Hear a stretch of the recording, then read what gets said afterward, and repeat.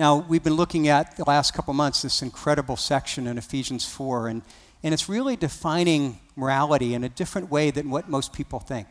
I think if I were to go ask most people, what does the Bible teach about morality? I think the most common response would be along the lines of, well, it's about the sins that we're to avoid. The thou shalt nots. And so a good person isn't going to, sleep around or steal or kill or get drunk or whatever else that we might put on that list.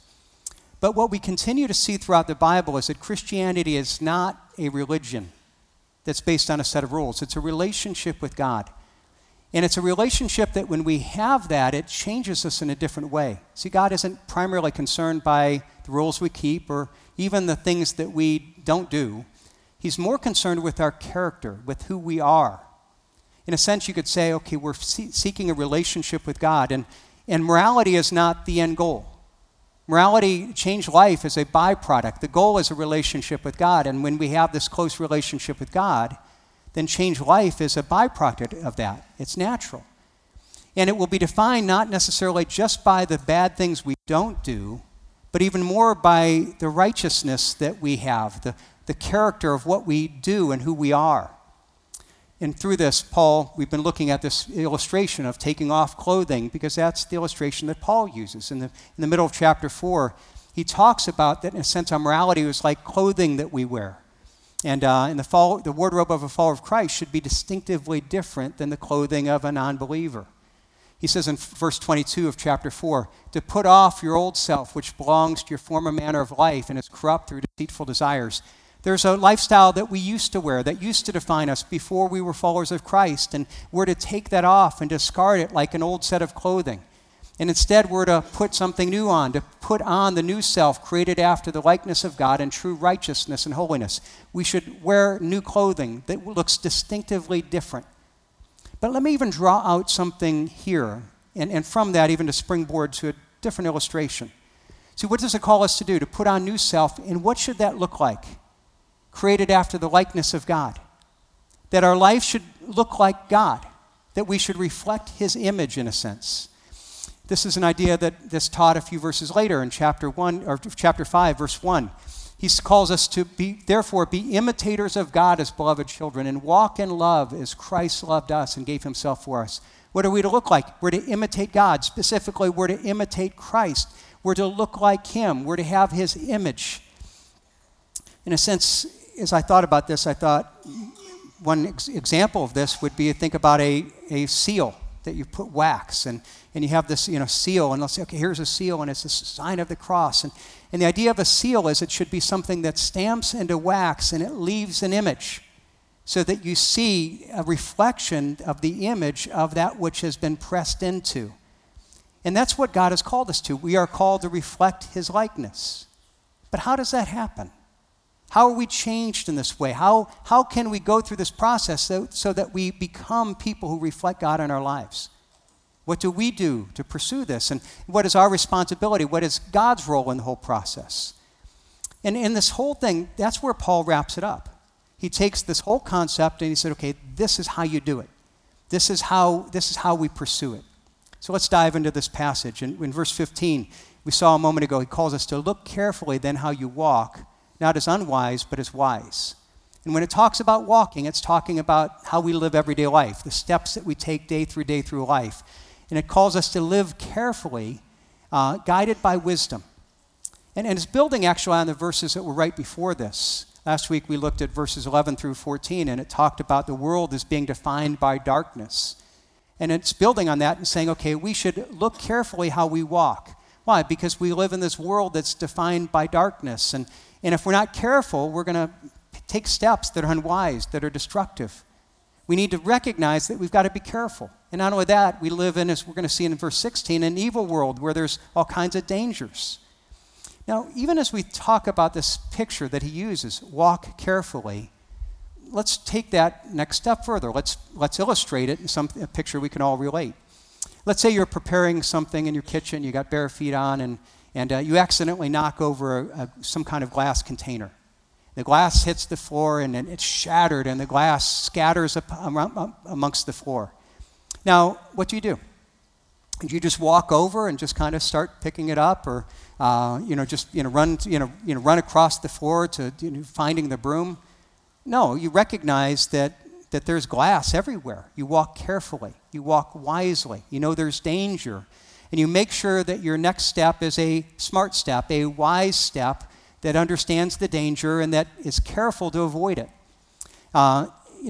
A fool would do, what would a fool? A fool just runs across the ground, just, hey, I need to get the broom, and you run across, and next thing you know, your feet are bleeding, and it's like, okay, what happened? You did this to yourself. You're going to pay a price. You got to be careful. You got to walk wisely. In fact, there's nothing worse than hurting ourselves. We can all relate to that. Times that you do something, it's your fault. I mean, we can all relate. You're going through the living room and you're maybe looking down at the phone, you're not paying attention, and suddenly, boom, you hit your toe on a table. And it's, man, that hurts. You got major stub your toe, and next, you're jumping up and down, and you want to get angry. It's like, I want to yell at somebody, but who do you yell at? It's like, okay, well, it's your toe. You took the step. Well, the table's there. I want to yell at my wife. Well, it's been there for 15 years. I mean, how can I be mad at her? And the thing is that I'm angry, but I know that I did it to myself. Why? Because I wasn't walking carefully. Or if I walk over the glass, I did it to myself because I wasn't walking wisely. Now, you might even have a young child that doesn't understand that. A young child, they see it and they say, oh, let me help. And they want to run right over and help. And you say, wait, be patient, stay back. And why? Because they don't understand. You recognize that a young child lacks the wisdom to understand the threat. Now, as adults, we should understand that. And Paul's saying, no, we should no longer be toddlers. We need to understand that in this world of darkness and brokenness, there's brokenness on the floor over that can easily cut into our soul. So walk carefully, walk wisely. And that starts by understanding the truth. So look again at verse 15 through 17. Verse 15 starts, look carefully then how you walk, not as unwise, but as wise. And it continues, making the best use of time because the days are evil. So we need to start by recognizing the days are evil. As he said a few verses earlier, it's not only evil, but we live in this darkness. And in a sense, he's saying, realize that we live in a dangerous world where there's glass on the floor, where there's all kinds of things that can do great damage to our soul. And then he continues in verse 17, therefore do not be foolish, but understand what the will of the Lord is. And I think what he's saying here is that in the midst of this, we need to remember that there is a will of God in your life. That you were created by God, and he's given you a design, and he's given you a purpose and a meaning in life. There's a plan. Sometimes we can look at the world around us, and it seems to be so lost and going in so many directions, and we can almost get frustrated by the meaninglessness and the rudderlessness of the world around us. And we can be surprised, but I shouldn't be surprised. Because when you look at the world around us, what is the kind of the defining value system of belief? Many in the world around us believe that we're little more than a product of evolution. We're just, as some people say, lucky slime. We're amoebas that just through time and chance somehow evolved to what we are. But what is life then? There's no inherent meaning in life. We're just the product of chance. There's no greater purpose. There's no greater meaning. There's no design. And so ultimately, if there's no design, that means, well, we look at the teaching of the Bible, and whatever the Bible says, it doesn't really mean anything to us. It's the wisdom of ages. Why should we study that? No, if something is true, that means that there has to be truth outside of us. And the evolutionary perspective, there is nothing outside of us. So there is no absolute truth. So according to the values of our world, basically whatever our opinion is, whatever our desires are, whatever our feelings are, those reign supreme. You could just change anything about yourself based on what you feel, because there is no purpose or design. But Paul reminds us, no, that's the world's thinking. It's empty, it's foolish. It's not only empty because it's based on a lie, but it's foolish in the sense that it's dangerous, it's destructive. It's like a floor that's covered with broken glass. What is wisdom? Wisdom is remembering that we are created by God. And he's created not only us, he's created the world, and he's given it design, and he's given us his word to try to understand what that design is. And that if you're a follower of Christ, you have a relationship with God. And we're told that we have been chosen before the foundation of the world. We're co-heirs with Christ, that we have the promise of eternity with him. As a result, your life has eternal purpose, eternal significance. He's reminding us that there's purpose in life. Not only is there purpose, but there is design. So that God, just hasn't just said, okay, just figure it out. No, there is a design, and the more that we live life that's in accord with God's design and the world that's set up according to his design, the more aligned with that, the better it's going to work. See, but there are a lot of people who say, I don't believe in that. Well, if you don't like God's design, or if you don't believe in God's design, that doesn't make it any less true. It doesn't make God's word any less true. And likewise, not believing or not liking his design doesn't make the consequences any less painful for ignoring that. So again, let's go back to the illustration. If you have broken glass in the floor, if you say, I don't believe there's broken glass, or I don't think that's going to hurt me, if you walk barefoot over the broken glass, it's going to do just as much damage as if you understood it. So the key is here when he says, understand what the will of God is. Do you know that God loves you? Do you know he's got a purpose and a plan for your life? You're not only your creator, but he's designer. And what that means is that if you really believe that, then you're going to trust what he says as what's best. In a sense, if I really have confidence with God, I can say, well, what God tells me to do is what I would choose to do if I knew as much as what God does. See, the question we should really ask, if it says know what the will of God is, I should be asking through life, what does God want? We're hearing today, what does God want me to do? But the reality is that's not what we usually ask. The question we usually ask is, what do I want? What do I feel like doing? What feels good at the moment? But when we use that as the way that we make decisions, what we're doing is we're walking in darkness. We're walking over the broken glass, and the life is, the result is going to be terrible. But on the other hand, when we ask, what does God want? What we're doing is we're saying, I believe that God is good. We just sang that song a little bit ago, God is good. Do you understand that if we really believe that he's good, that he's never going to let me go, that what he tells me is an expression of his goodness and his love and his knowledge, and therefore I'm going to do the things that he calls me to do. Again, we understand this in part. If you, as a parent, if you're a parent or a grandparent, we have a bunch of young children here. You think about with your kids. Sometimes you go to your kids and you say, well, here's what you need to do. And if they're preschool especially, do they always obey you? When you tell your kids, here's what I want you to do, do they say, yes, yes, ma'am, yes, sir, and they go and do it suddenly all the time? Anybody have that? Anybody raises their hands? I want you to teach the next parenting class, because I haven't figured that out with my kids yet. No, that's not what happens. What happens is I don't feel like doing it. Or they will argue back, well, why? I need an explanation why.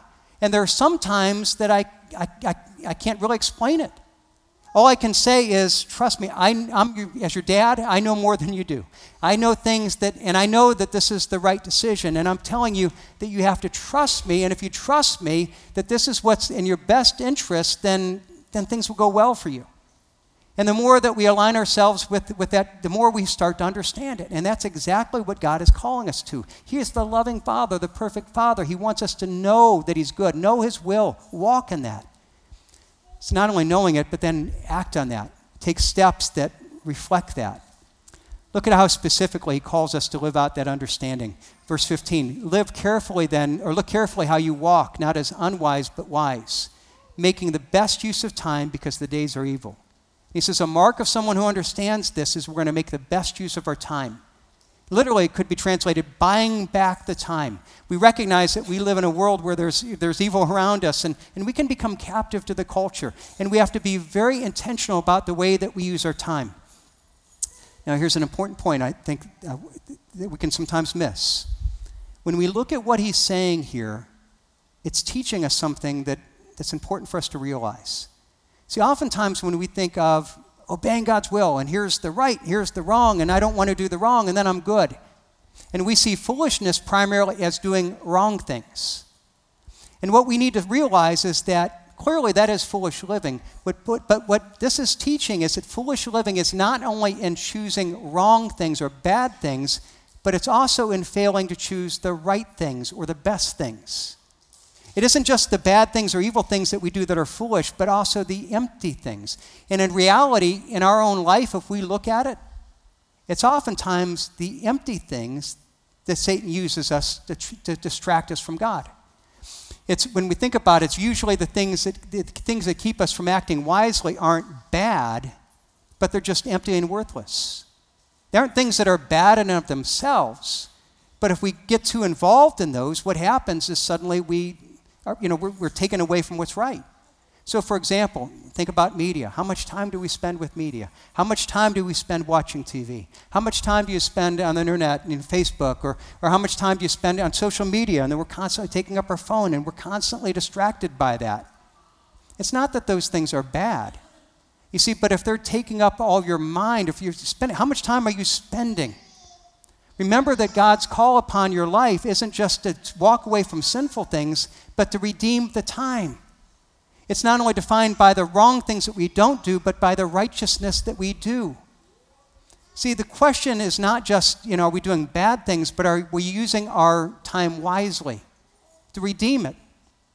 See, oftentimes, again, what Satan does is not distracting me by things. He doesn't start by saying, here's something bad, here's something evil. But what he does is says, here's worthless. And I spend time doing things that are worthless, and as I spend more time doing worthless, I spend less time pursuing him. And next thing you know, I'm falling into something that's harmful. In fact, just the verse before this, in verse 14, he talks about the same idea. He says, awake, O sleeper, and arise from the dead, and Christ will shine on you. He's basically saying too often we're just sleepwalking spiritually.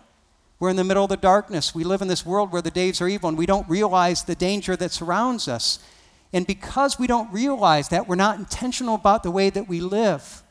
He says, well, you can get in trouble. And he says, no, wake up, arise from the dead, live wisely, walk carefully. And the way we do that is walking under the influence.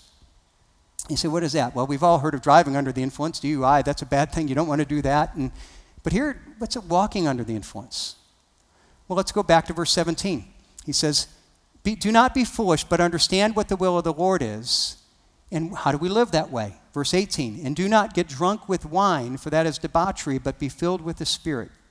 Now, the overarching call is to walk wisely. And it requires a couple distinct actions. First, we have to understand the circumstances. We have to be wise enough to be able to see the glass on the floor, wise enough to be able to see the truth. But I also need to then translate that into action. You see, I know many Christians that would say, okay, I know that's wrong. I know there's glass on the floor. And then they just go tramping right across the glass, continue to make those choices. And we need to realize that knowing something doesn't necessarily, that's not all we need. We need to then translate it into wise action. And that's often the challenge we face. Some people say that there's a gap in our knowledge, an 18-inch gap between our head and our heart. I can know something in my head, but it never translates 18 inches down to my heart. And God wants to close that gap so that what I know is translated in my heart and then expresses itself through action. And how do we do that? Verse 18, do not get drunk with wine, for that's debauchery, but be filled with the Spirit. So we need to be filled with the Spirit. So what is that? And we talk about that. Sometimes we sing about it in our songs. We talk about, Spirit, come and fill us. But what is that? It's an issue, there's a lot of confusion. Now, we'll start by saying as introductory, the Bible teaches that if you are a follower of Christ, then when you receive Christ, the Holy Spirit comes and lives within you. He's actually within us and dwelling in us, and we have his presence at all time. And throughout the Ephesians, he's been talking about this. We're sealed with the Holy Spirit. He says that we must not grieve the Spirit. In chapter 2, we have access to the Father through the Spirit. That the Bible, in 3:15, that God reveals truth to us by the Spirit. And so we read all that, we have the Spirit, but yet now it comes and says we need to be filled. What does that mean? In a sense, it means that it's possible that we have the Holy Spirit and yet still to live as people who are empty. We have it, but then we live as if it's not a reality in our life. And so we need to pursue that reality. Now, what's that mean? We use that terms. And here, Paul takes a surprising turn. See, a lot of times we say, I don't understand this. And what he does is he says, well, let me try to explain it by comparing it or contrasting it to something you do understand. And he contrasts it with getting drunk. All right. Now, we we may not know a lot about being filled with the Spirit, but we all know about getting drunk, for most of us. And, think about what's involved in getting drunk. We sit down and bring something into our body so that increasingly it begins to influence our behavior, and over time it even controls our behavior. And think about how it controls your behavior. It generally brings out the worst in your character. I mean, how many of you can remember a time when we say, okay, I was drunk, and that's when I did something really wise? I was drunk, and that's when my best decisions are made when I'm drunk. Anybody can share that story? Many of us could share stories, and it's not the wise. It's like, oh man, I wish I could forget that. This is the unwise. This is, the ones that I regret. And we need to realize that he says, we understand how drunkenness works. And Paul's saying, okay, but instead of that, it's the opposite. In one sense, what we're doing is, like drunkenness, we're sitting down and bring something into us that influences us. And in the same way, we bring that influence. We take the Holy Spirit. So when we drink from his word, when we spend time with him in prayer, when we let him influence us through worship and through community, and the more that we bring him into our life, the more he influences our behavior. But instead of losing control, like drunkenness does, we now are given self-control. And not only that, but when we think of drunkenness, there are signs of drunkenness. You can generally tell if somebody's drunk. There's evidences of that. And likewise, he says, okay, being filled with the Spirit, there's evidences. But the evidences are what Galatians talks about, the fruit of the Spirit, love, joy, and peace, and patience, and these beautiful things. Now, in the middle of this, though, we've got to say, okay, how do we do this? What does this mean? Is it just something that we tried? Because the core idea is that it's not religion, it's not rules, it's not performance. So how do we do this? What is, in a sense, my role and what is God's role? Because there's a role that we have, but there's a balance in this. See, there's some people look at this and they say, well, there's nothing you can do about it. It's just passive. I've heard some people teach on it. It's like, well, we ask for the Holy Spirit and then we just sit like it's hit by lightning, and suddenly the Holy Spirit comes upon you and then boom. And so there's some people that understand that. But there are others that will say, well, no, it's something that you're responsible for. It's your effort. And so there are books, here's 5 steps to be filled with the Spirit, 5 things you need to do, or whatever it would be. Now let's look at the text. It shows us that both of those ideas are wrong. See, on the one hand, if it were really passive, there wouldn't be a command. This is a command. He's saying, be filled with the Spirit. This is something that you need to pursue. It's something that you need to do. So it's something that we have some responsibility, but on the other hand, if it were completely in our control, then the command would be, fill yourself with the Spirit. So there's a command, but a passivity. Do something, be filled, let him fill us. And so there's this incredible balance. There's this role that we have, but yet there's a passivity that we have in the midst of it. We have a role. We must come to God in humility and dependence and put ourselves in this place where he can fill us. Let me try to even illustrate how this works. At the beginning of the message, we talked about how this whole passage is calling us to put on the image of Christ, to look like Christ. And so we use the illustration of the idea of a seal. And what do we want? We want to realize that God wants to press into our life in such a way so that we reflect his image. We bear his seal. Now, I'm going to try to illustrate this, and because it's kind of small and all, we're going to actually put this on a screen and hope this works so that you can see it. Here what I have is I have, just this lump of disfigured wax. And it's a picture, in a sense, of how we come to God. He loves us just the way we are, but he loves us too much to keep us that way. He wants to change us. He wants us to be put on the image of Christ. He wants to change us so that we bear his seal. Now, the thing is that I do have here this is the seal that we had here. And now the thing is that I can say, okay, what am I going to do? If I just put this in this wax, it's not working. And in fact, I could press really hard, and what I'm going to probably do is it's not only going to not take the seal, I'm going to probably crack it. Because the fact of the matter is that wax, when it's hardened, is kind of brittle. It's not malleable at all. Now, so what is God calling us to do here? Now, let's take throughout the Bible, when it talks about the Holy Spirit, it often talks about the Holy Spirit in terms of a flame, of the fire of the Holy Spirit. In a sense of say, okay, I take some wax here, And what God calls us to do is to say, okay, what I need to do is I need to come to the fire of the Spirit. I need, in a sense, put myself under his flame.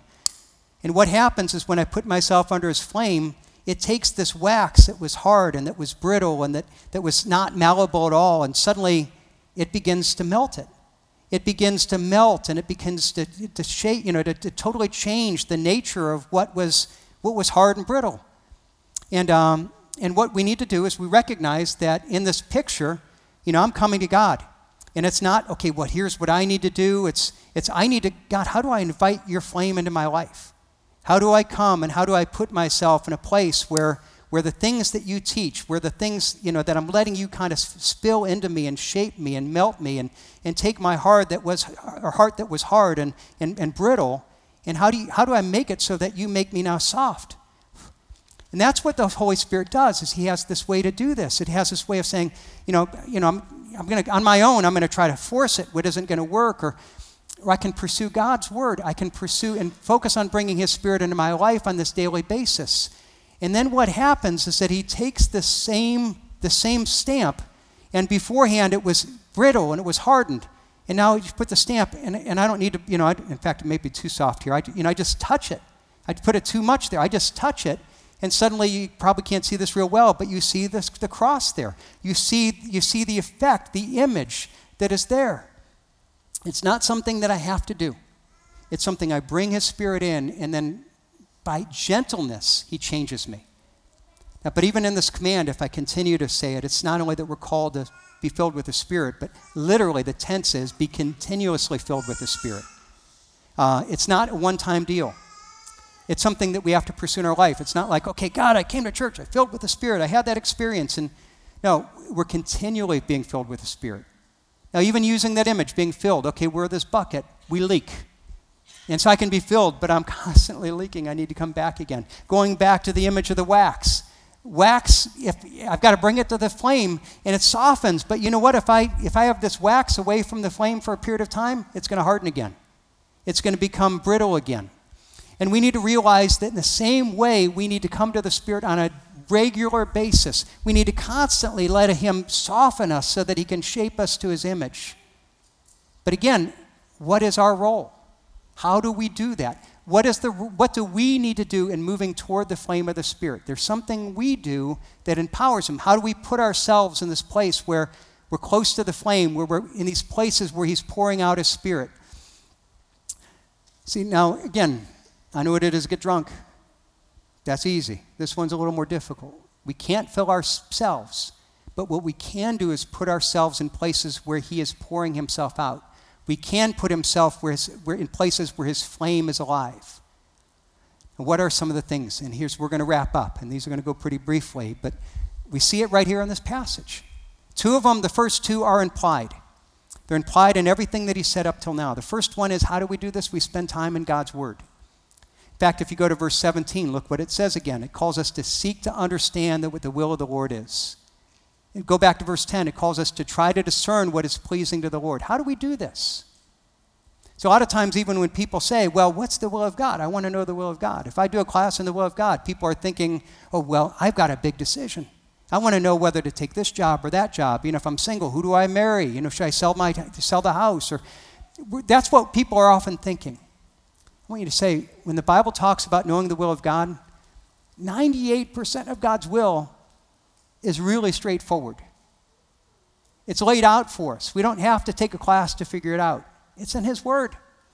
The fact is, when we talk about walking wisely, most of the things day by day are really clearly laid out for us in his word. And if we know God's word, we're going to know how to make the vast majority of decisions that we have to make in everyday life.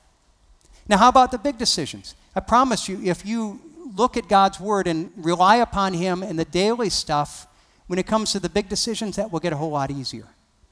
So it starts with spending time in God's word. Now, a passage that even builds on this, there's another parallel passage. It's really close to what we have here in Ephesians 5.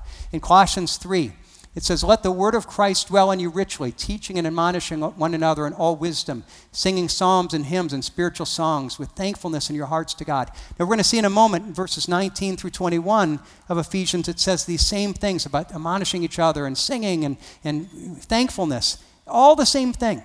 But there it's being filled with the Spirit, and then. Here it's let the word of Christ dwell in you richly, and then. Now when you look at this in Scripture and Scripture, what's it saying? This is pretty close to that.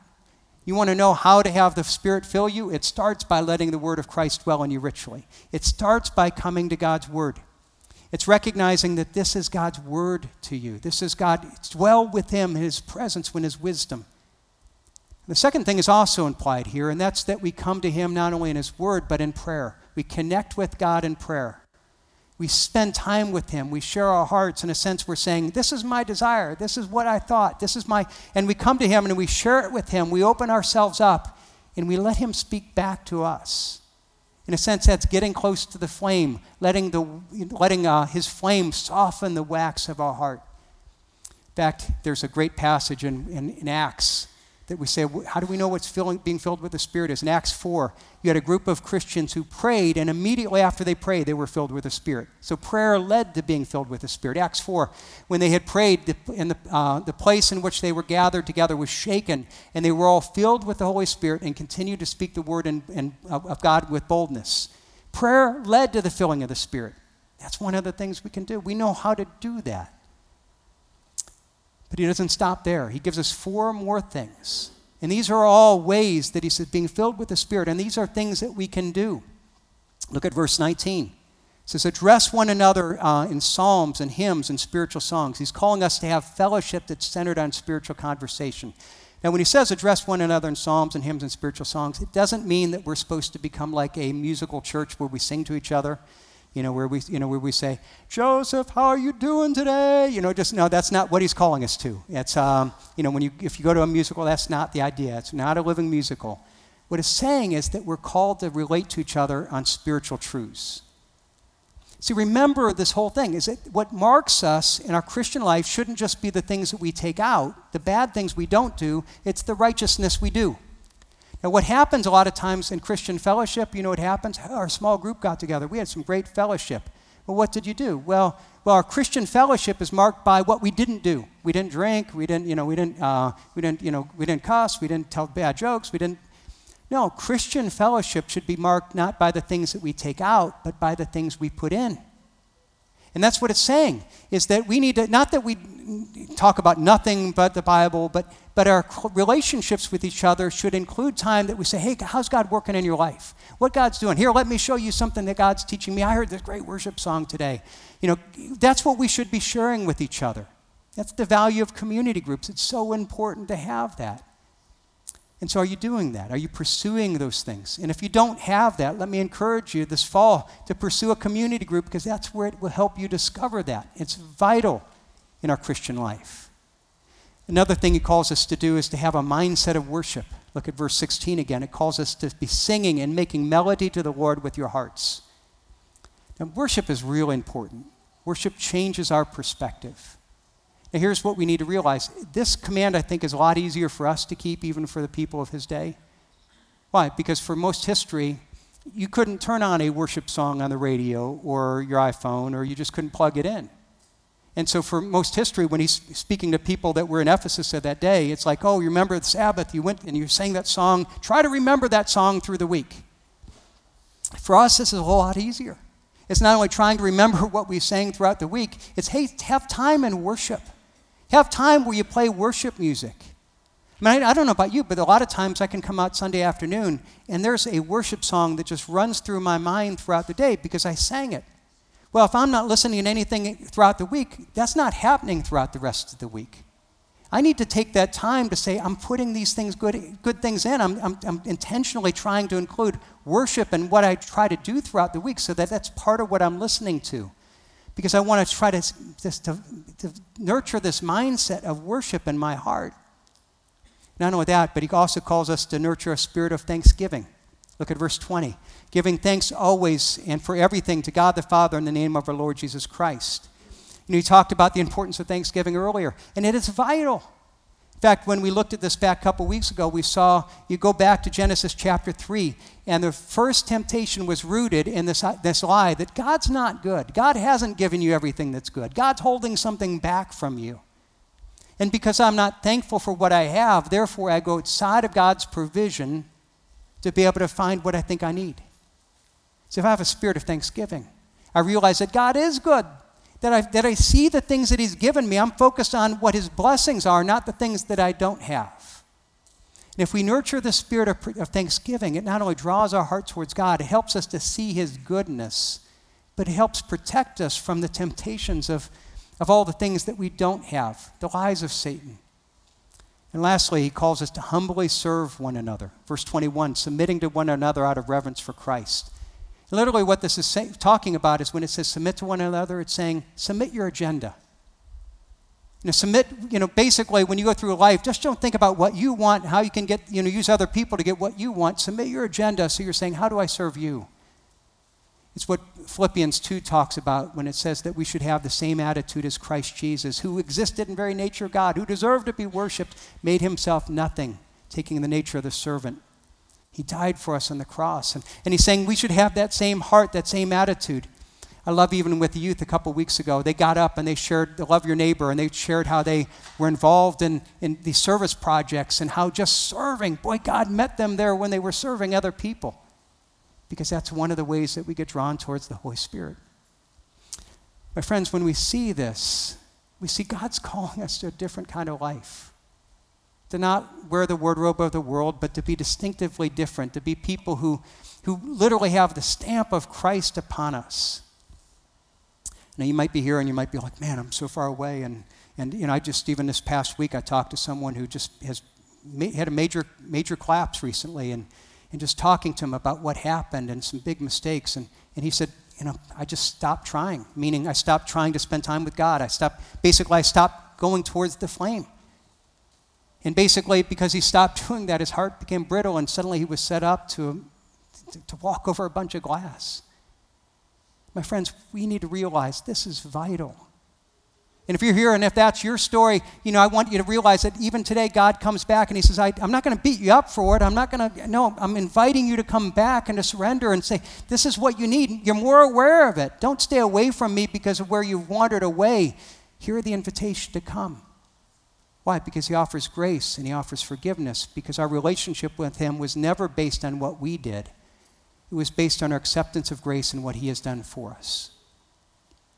And if you're here today and you're struggling, and how do I do this? And how do I live the life that God has called me to live? It's not about trying harder. It's not about performing. It's not about rule keeping. It's not about somehow stamping this and trying. No. It's about saying what I need to do is put myself where the Holy Spirit is being poured out. I need to move toward the flame and kind of just get my heart where that flame is, because that's what's going to soften my heart. That's what's going to take what I felt like was my effort and where I failed and just said, suddenly, no, God softens my heart, and suddenly it's natural. He just puts a soft imprint on us, and suddenly I'm shaped into his image. Won't you seek him in that way today? I hope that this week all of us step out and say, okay, this is what I'm going to do this week to pursue him in that way, to a new dynamic in this coming week.